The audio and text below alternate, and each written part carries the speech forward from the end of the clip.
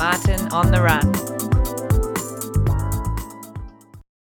Hi, it's Martin Plewis here, and thank you for listening to the last 3 segments of talking to Paul Taylor, the local physio and resident of Hornsby Shire.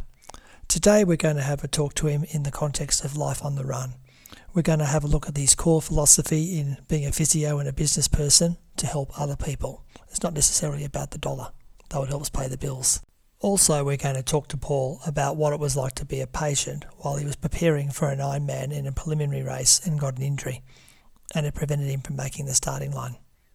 Enjoy. It's also the patient side, because I remember I met you. We were talking. I had one physio session with you probably about 10 years ago, and I was training for Ironman races, and you've got an Ironman story as well, because you never made it to the start line because of an injury down in Canberra. You can talk about that if you want to. But then I remember you said, to me, listen, I can't work this out with you. Let's go for a run. So you actually met me at 7:30 after the business had sort of closed for the night. About that. And we went for a run around Pennant Hills, which is basically, you said, well, I need you to run on some hills and some flats and some downhills. And that's become my cornerstone 6K run around Pennant Hills, because that run we did that night, I've been doing ever since. It's my standard 6K run. Oh, goodness. We've got a bit more high-tech than that. We've got a treadmill. Oh, yeah, well, we sort of did that, but we probably were talking and you just wanted to go for a bit of exercise, and I wanted to sort of deal with the problem I had. So, in a world where we're increasingly bombarded with advertising and things like that, I think a human connection makes a nice point of difference between you and every other business. There's quite a few businesses that do that well. Yeah, so it's nice to know that you remember that 10 years on. It must have been some physio session. Yeah, we've got a bit more high-tech than that. Oh, no, you had the high-tech stuff on the other side, but it was a good run too. I enjoyed it. You put me under the pump because you're younger than me. I thought, oh, geez, I'm losing form here. I don't know if you run that fast since yourself. I've taken on the bike a bit more. Oh, yeah. Well, you want to share your Ironman story, because that was a classic. Because you wanted to do an Ironman and you couldn't do it. Yeah, that was back in the day when you had to qualify for the Ironman, and you had to do a half Ironman within a certain time period. And I'm sure you remember the time. And the Ironman, half Ironman, was in Foster at the time. I went up to Foster and we'd done all the training. Did a qualifying time, but I finished horribly. Like, I was cramping, and it was pretty clear that was my limit at that time. And I hadn't drunk and I hadn't eaten very well during that Ironman, so I'd struggled all the way through it. So Canberra Ironman was 6 or 8 weeks later. So we signed into Canberra Ironman, not to set a particularly fast time, but just to get the eating and drinking right, which, as you know, is important, because if you don't, then you're never going to finish. And I jumped into Lake Burley Griffin off the wall to start the swim leg, and banged my knee on something sharp, and it cut through a 5mm wetsuit and cut through my knee.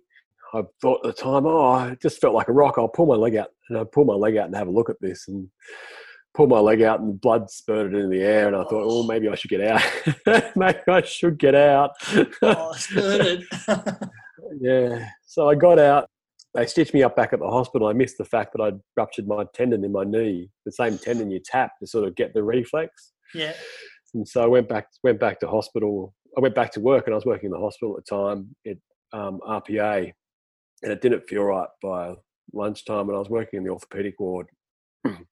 And I spoke to one of the orthopaedic specialists there, and he said to me, I think you've done your tendon.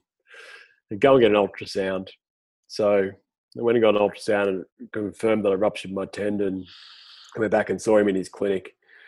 And I said, well, when can you stitch this back together? He said, it was the last time you ate.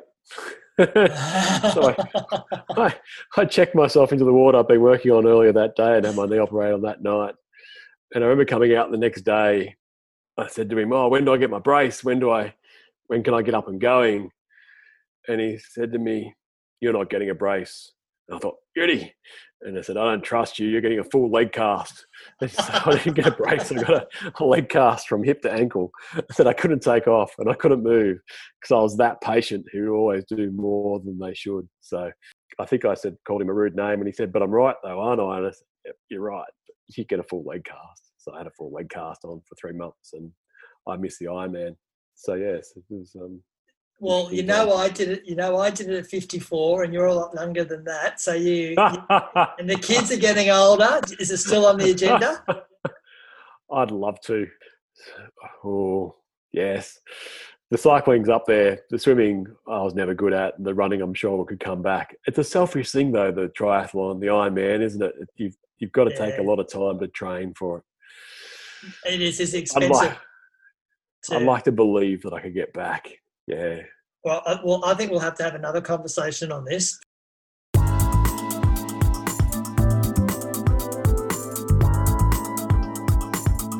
Have a busy life on the run? Share your story with Street Beat. Street Beat on Triple H 100.1 with Neil, Justine, Martin and Mariko.